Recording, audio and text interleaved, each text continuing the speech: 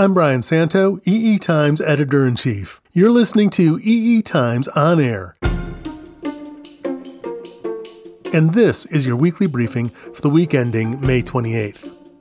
It would be a tidy coincidence if the problems of one technological megatrend could be solved by another technological megatrend. And that's what we'll be talking about today. Megatrend number 1, renewable energy sources. What's the problem? The accelerating adoption of renewable energy sources complicates the process of managing the power grid. One possible solution is to add massive storage batteries to the electrical system itself, but that technology just isn't ready yet. Meet megatrend number 2, electric vehicles. EVs are all going to be equipped with some fairly hefty batteries, and with millions of EVs likely to be sitting in our driveways soon enough, that will represent a pretty significant amount of battery capacity. Our guest this week is Ritesh Tyagi. He's the head of Product Innovation and Growth Strategy at Infineon. Infineon just happens to sell semiconductor products to both the energy and automotive industries. Tyagi is among those who propose the development of vehicle-to-grid technology. Before we get into our discussion with Ritesh about V2G, here are some of the articles we have in EE Times this week. In this week's news, we've got our hands on a recent report that details the teardowns of several of the newest smartphones on the market.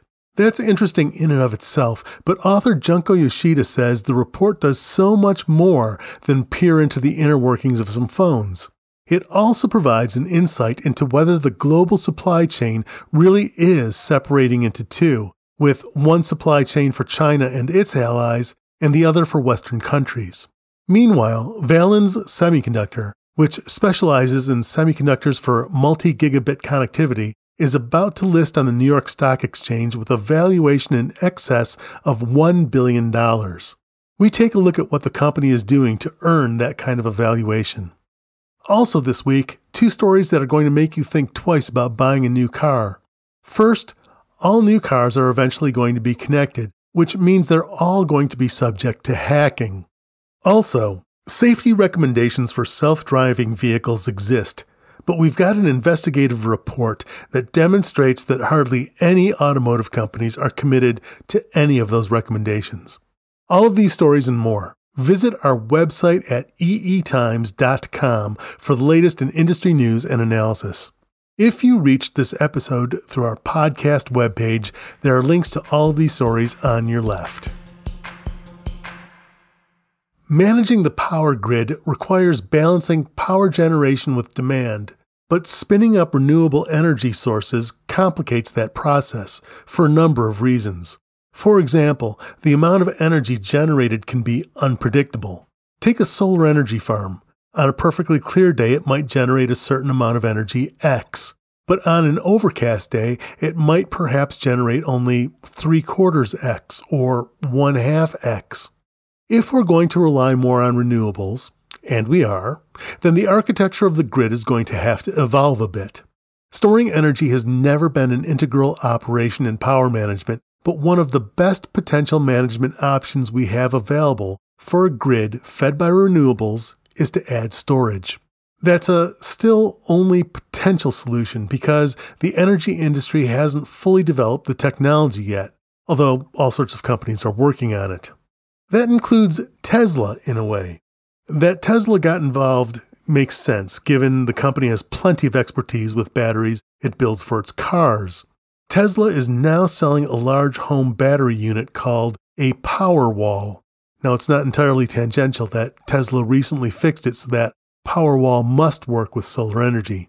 Anyway, Powerwall not only stores energy, which can be tapped for residential use, but it is also capable of sending electricity back to the grid. Now that seems a little complicated to some people. Why bother with the extra battery when you already have a relatively large battery pack right there in your driveway in your electric vehicle? Soon enough, there should be hundreds of thousands of EVs out there, and shortly after that there will be millions, altogether representing an extraordinary accumulation of battery capacity. Why not plug most of them into the grid, ready to store or dispense energy as needed? This approach is known as vehicle-to-grid, or V2G. Ritesh Tyagi is the head of product innovation and growth strategy at Infineon. He's been working on, he works on a lot of things, but one of them is the automotive industry, and he knows the energy industry too. I wanted to start our conversation with Ritesh with what's happening with the power grid, starting with demand. Electronics are already widespread, but with internet usage growing incessantly, data centers have become huge consumers of energy. Next, we'll be adding the automotive industry as EVs gradually replace gas-powered vehicles. Beyond that, every single thing in the Internet of Things is going to be powered, and the world really hasn't even gotten started with the IoT yet. Here's what Ritesh had to say about growing energy demand. I think you explained very well that data centers are the one, which I've been there, I think, for last, I would say, 10 years. And recently, I guess, electric mobility is definitely going to consume a lot of power, actually, demand that we are seeing in the industry is going to come further and going to increase dramatically, that's for sure. However, in my opinion, and obviously, if you look at a lot of analysis done by experts, whether the demand on the grid is enough, or whether the grid is stable enough, or whether we are producing enough energy to meet the demand, I think the answer is that it's not the generation is an issue. I think we generate enough power. And in the US, still, I think we are generating more power than it is required, even in 2020. The real question comes at how do we transmit that power? So transmission would change dramatically, because if you look at the power generation, there's substantial amount comes from renewable energy, whether it's wind, solar, etc. And for that, the moment you generate, you have to distribute it. The storage of that power is complicated, and the infrastructure is not there. Now, with the e-mobility specifically, today the number of cars which are drawing electricity for charging is around less than 2% of the total car that we produce every year. And even by, I would say, 2035, that EV market would be around 15% of the total cars that we produce today. So it's still not a lot. I think the overall consumption curve is still very much in control. However, the transmission, and then there's an opportunity that grid can take advantage of, that all these EVs, they do have battery capacity where these charges can be stored as well. And that charge can, remember I said in the beginning that all this renewable energy that we generate, where do we store that? Should we create a lot of batteries, create infrastructure? And then that's very expensive. However, with this proliferation of EV, we will have that storage capacity at every homes. So whatever we consume, we can also store excess power in these batteries, and then that power can go back to the grid also, whenever the peak demand occurs. So I think, in a nutshell, the issue is not at all that we are seeing here for the generation of the power or the peak demand of the power. I think is a transmission of the power over the grid. That is the main issue. We're looking at the EV fleet as one of the storage mechanisms. Is that correct?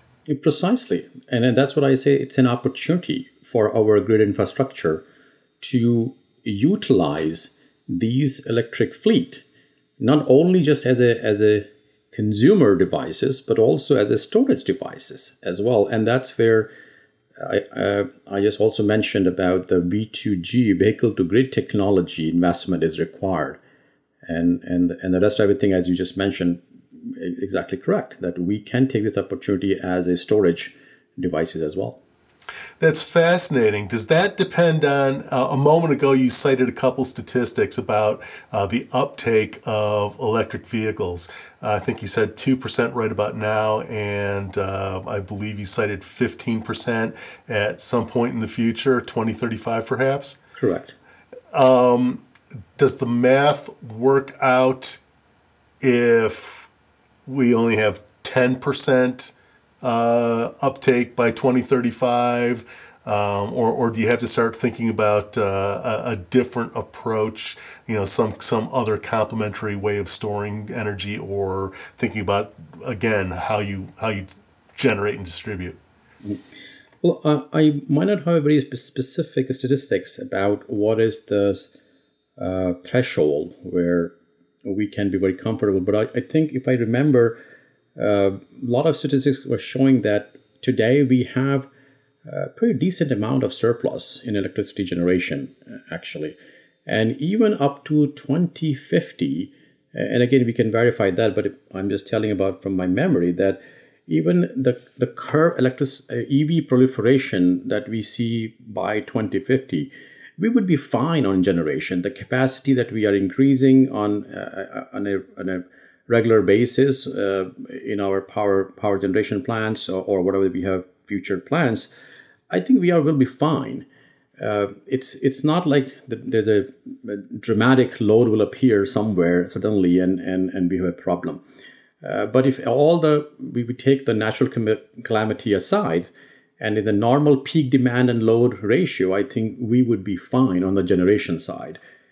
It's all depends on the transmission, that whether we are efficiently transmitting that power, whether we are recycling that power efficiently, where some people are consuming more, some people are storing more, and someone is just sending back the energy during the peak demands, and how different grids are creating an infrastructure where this V2G can be utilized from Western grids to Eastern grid to EPCOT or whatever it is. I think that's where the real technology investment needs to be focused on.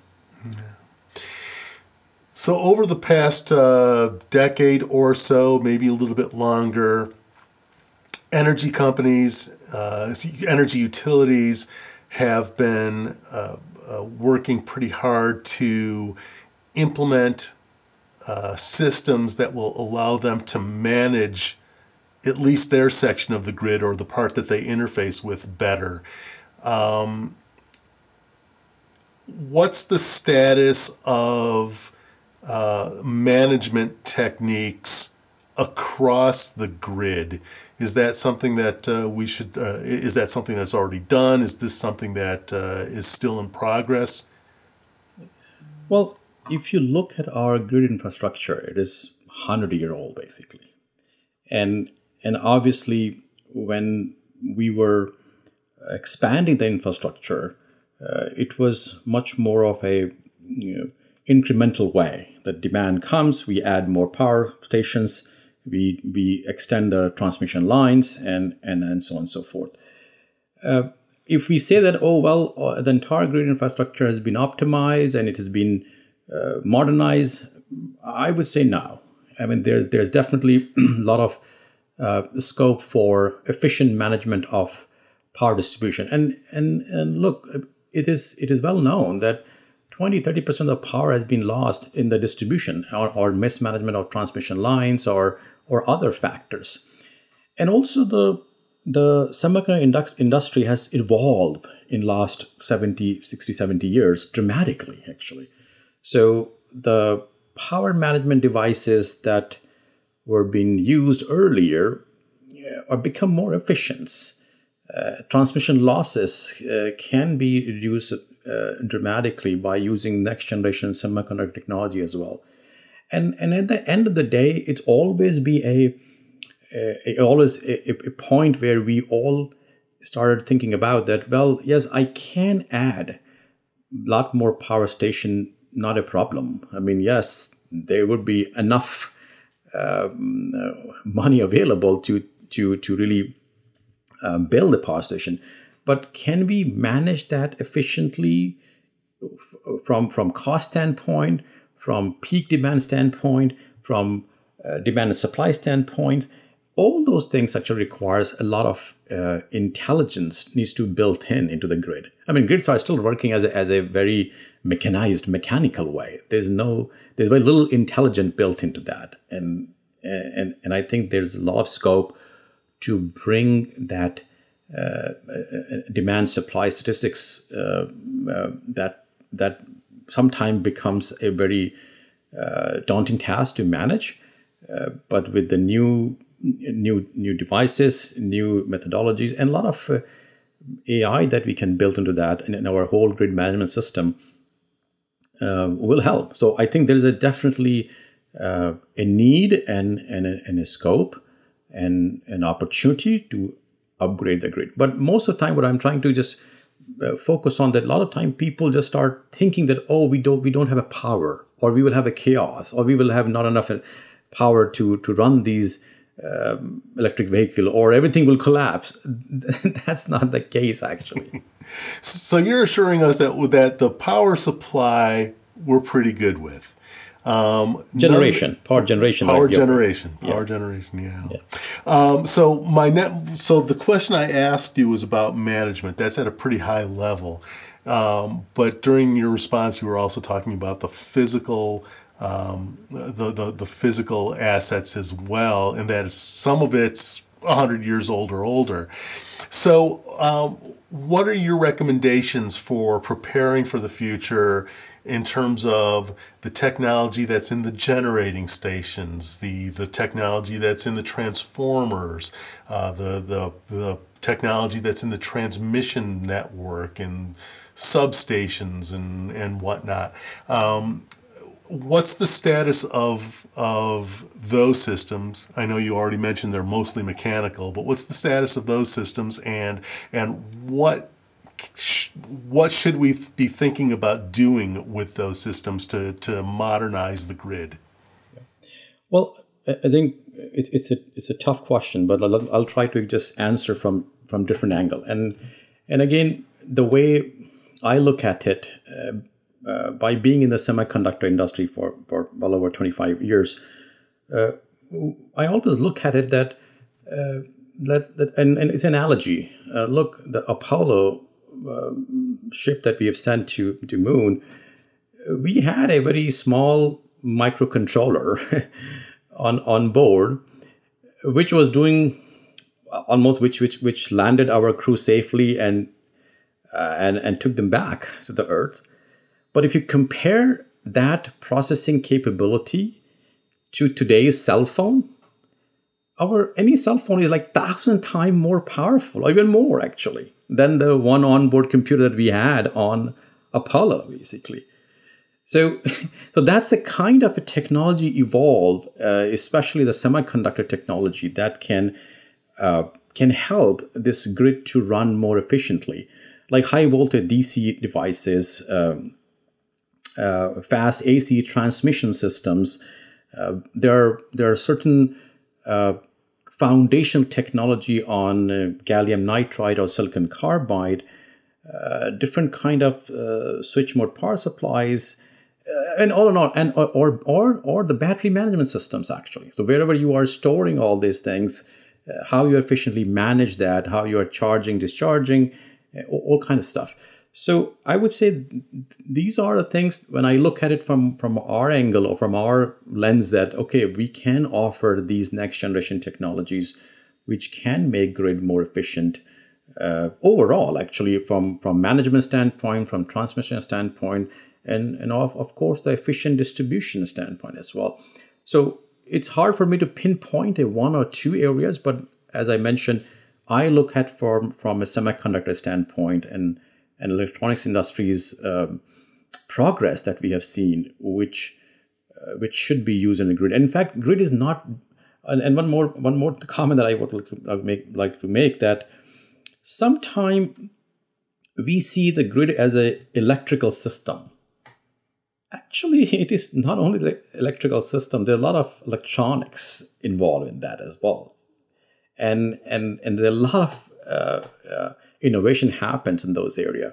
So I'm sure people are taking advantage of those, and it's being used. However, it's a mammoth system.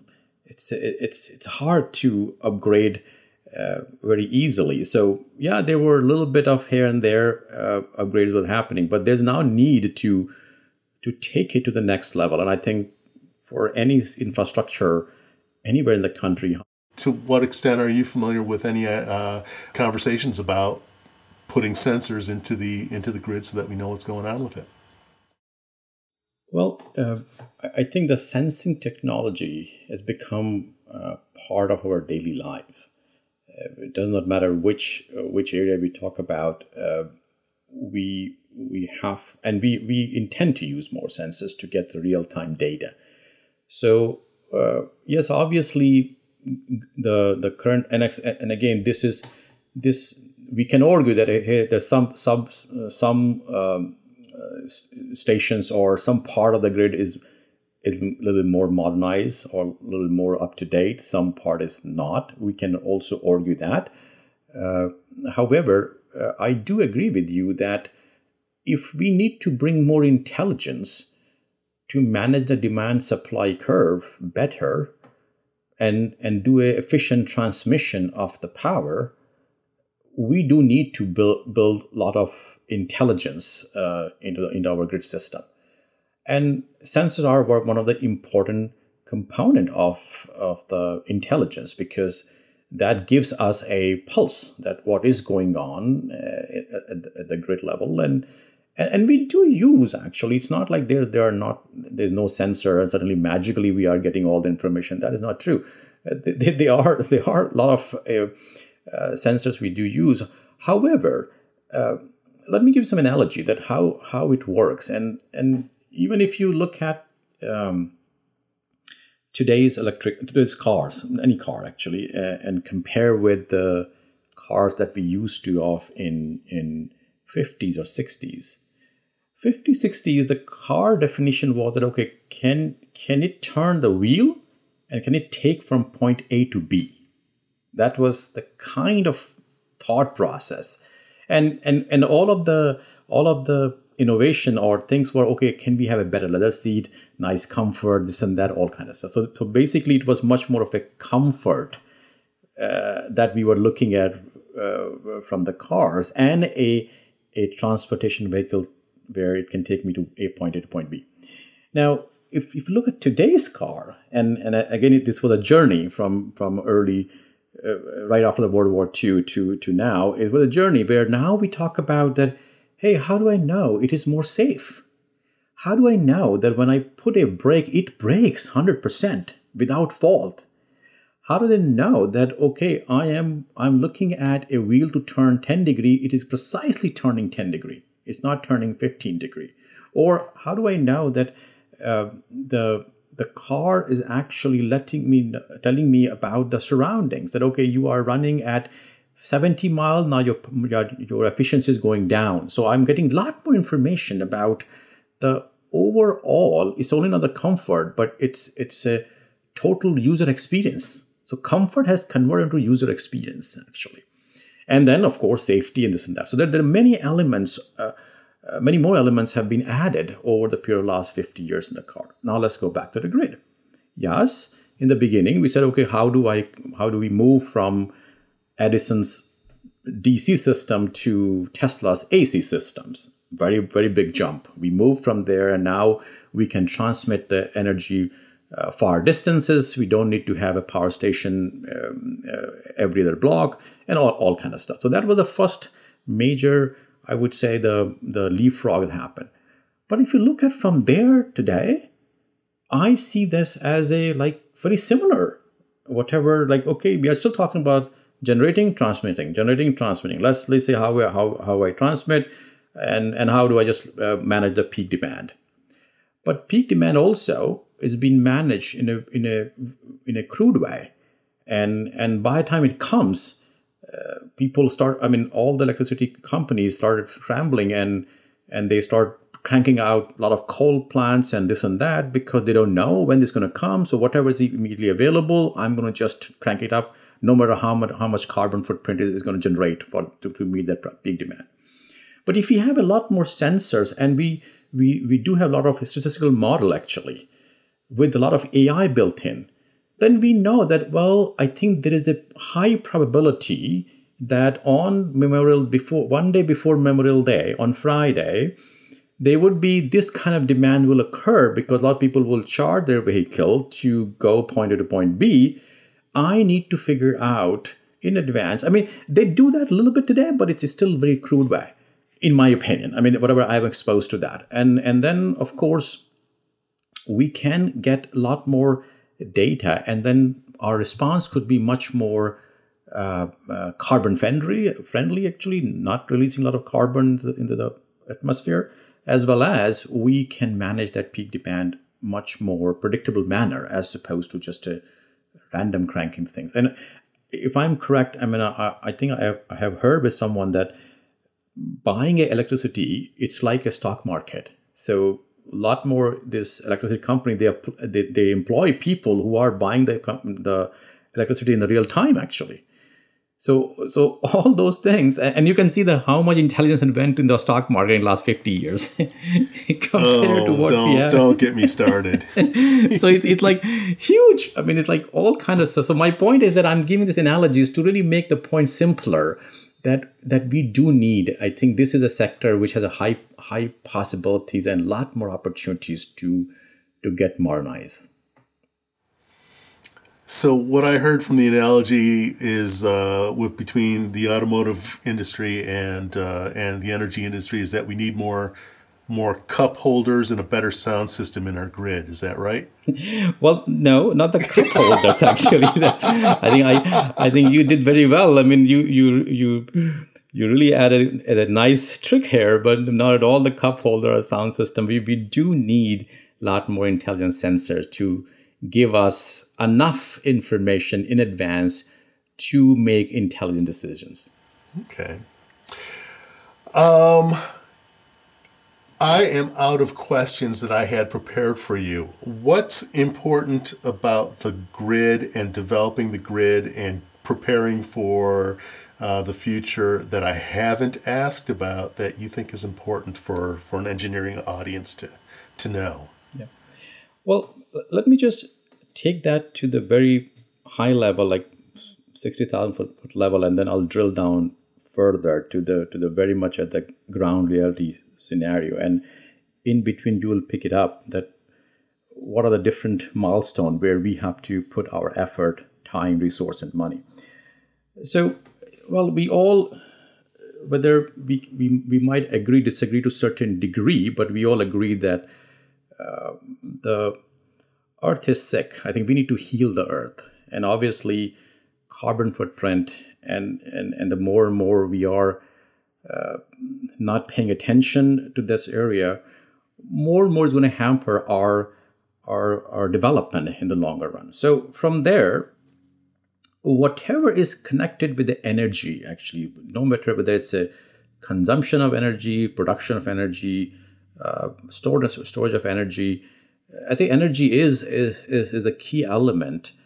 And there, if we just further divide that into different categories, so obviously we have developed many technologies in the last 50, 60 years for the generation of power. I think, of course, very, I would say, less efficient coal to highly efficient renewable or nuclear or everything in between. We have a lot more different ways of generating energy. And we all know that, yes, we can all argue that this, which is better, worse, and better ROI. So that's not the point. And the point is that we do know how to generate. And then, of course, we do have a system where we were relatively well transmitting that energy, and that energy is reaching to the people's house, running their appliances and whatnot. There was a time, actually, if I remember correctly, when air conditioning become part of every household, and that was the first call to the energy company that, oh, this peak demand concept start appearing. That suddenly everybody's cranking their air conditioning, and energy consumption goes high. And that was the first, I would say, trigger point where people start thinking about it. Oh, okay, this can happen actually. And then now we are moving to the new era where the lot more devices are being connected. I mean, IoT, where a lot of always-on sensors you see, though they're not consuming a lot, but I'm talking about how the society is moving, where the society is moving. So we would be dependent on many of the always-on devices, which are always being used or consuming and power and whatnot. And obviously EV is and of course data center before that were the biggest power consumers actually ultimately. Now that's where we start looking at that when we consume this energy and how can we make sure that we don't need to put more generation of energy, because if we reduce the pressure on the generation, then also we contribute towards the carbon footprint, because we are not cranking many of these power plants to generate more energy. And that's where the discussions are happening in the academia as well as at many of the forums, that how do we do efficient usage of these energy? So I touched upon a little bit about that. Hey, you have a car, but the 90% of the time the car is sitting idle. I mean, you take car from home to office, then it's idle there, then office to home, then idle at home. And this is, in my opinion, a sin that if we are not taking into consideration, how do we better utilize that high source of energy, putting that back to the grid, and even reduce down the generation of our power or energy, whatever we're doing even today. I mean, it's not necessary that we should always go in one direction for generation of the power. We can reduce the generation of power as well if we efficiently utilize those. And I think there are technology available. And of course, Infineon side as well. I mean, we've been done many advances, actually, many innovation that we have brought to the marketplace in the power semiconductor areas.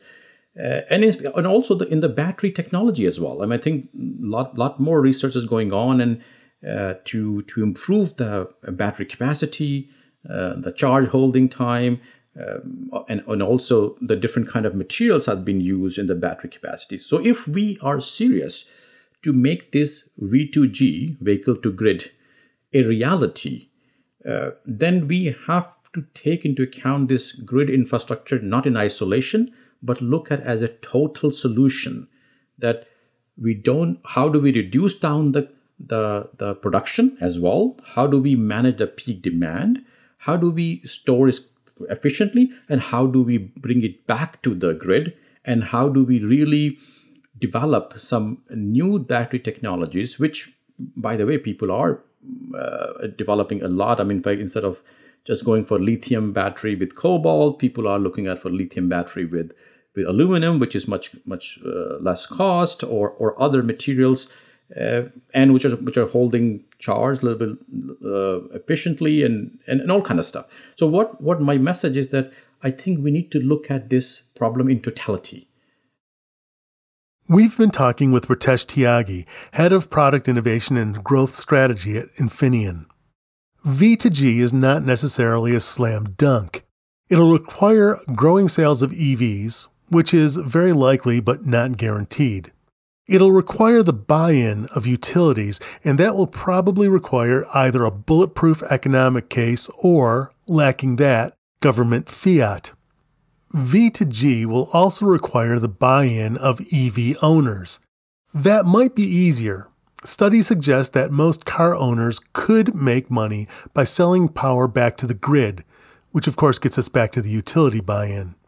A big concern is that cycling batteries ultimately degrades them, cycling them more frequently degrades them faster, and V2G means increased cycling.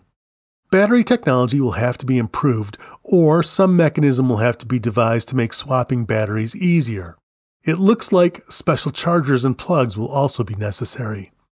Now, conceptually, V2G seems as if it might be especially attractive to organizations that operate vehicle fleets.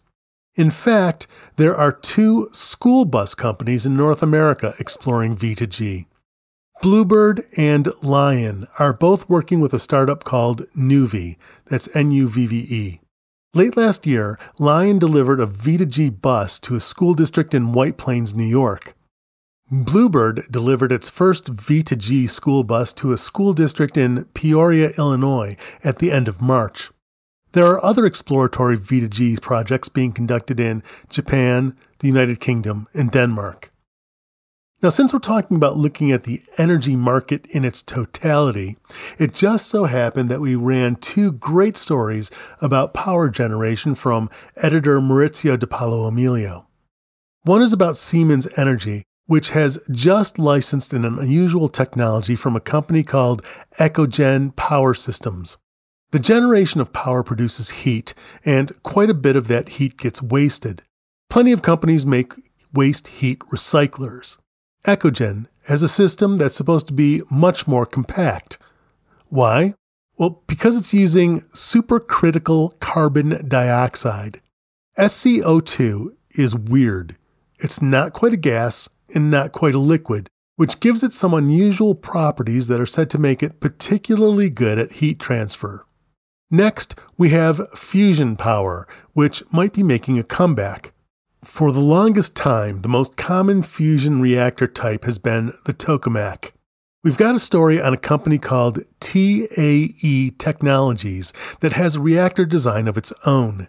The company just reported achieving not 1, but 2 technological milestones that the company finds so encouraging it believes it might be possible to introduce a commercial fusion reactor in as little as 5 years.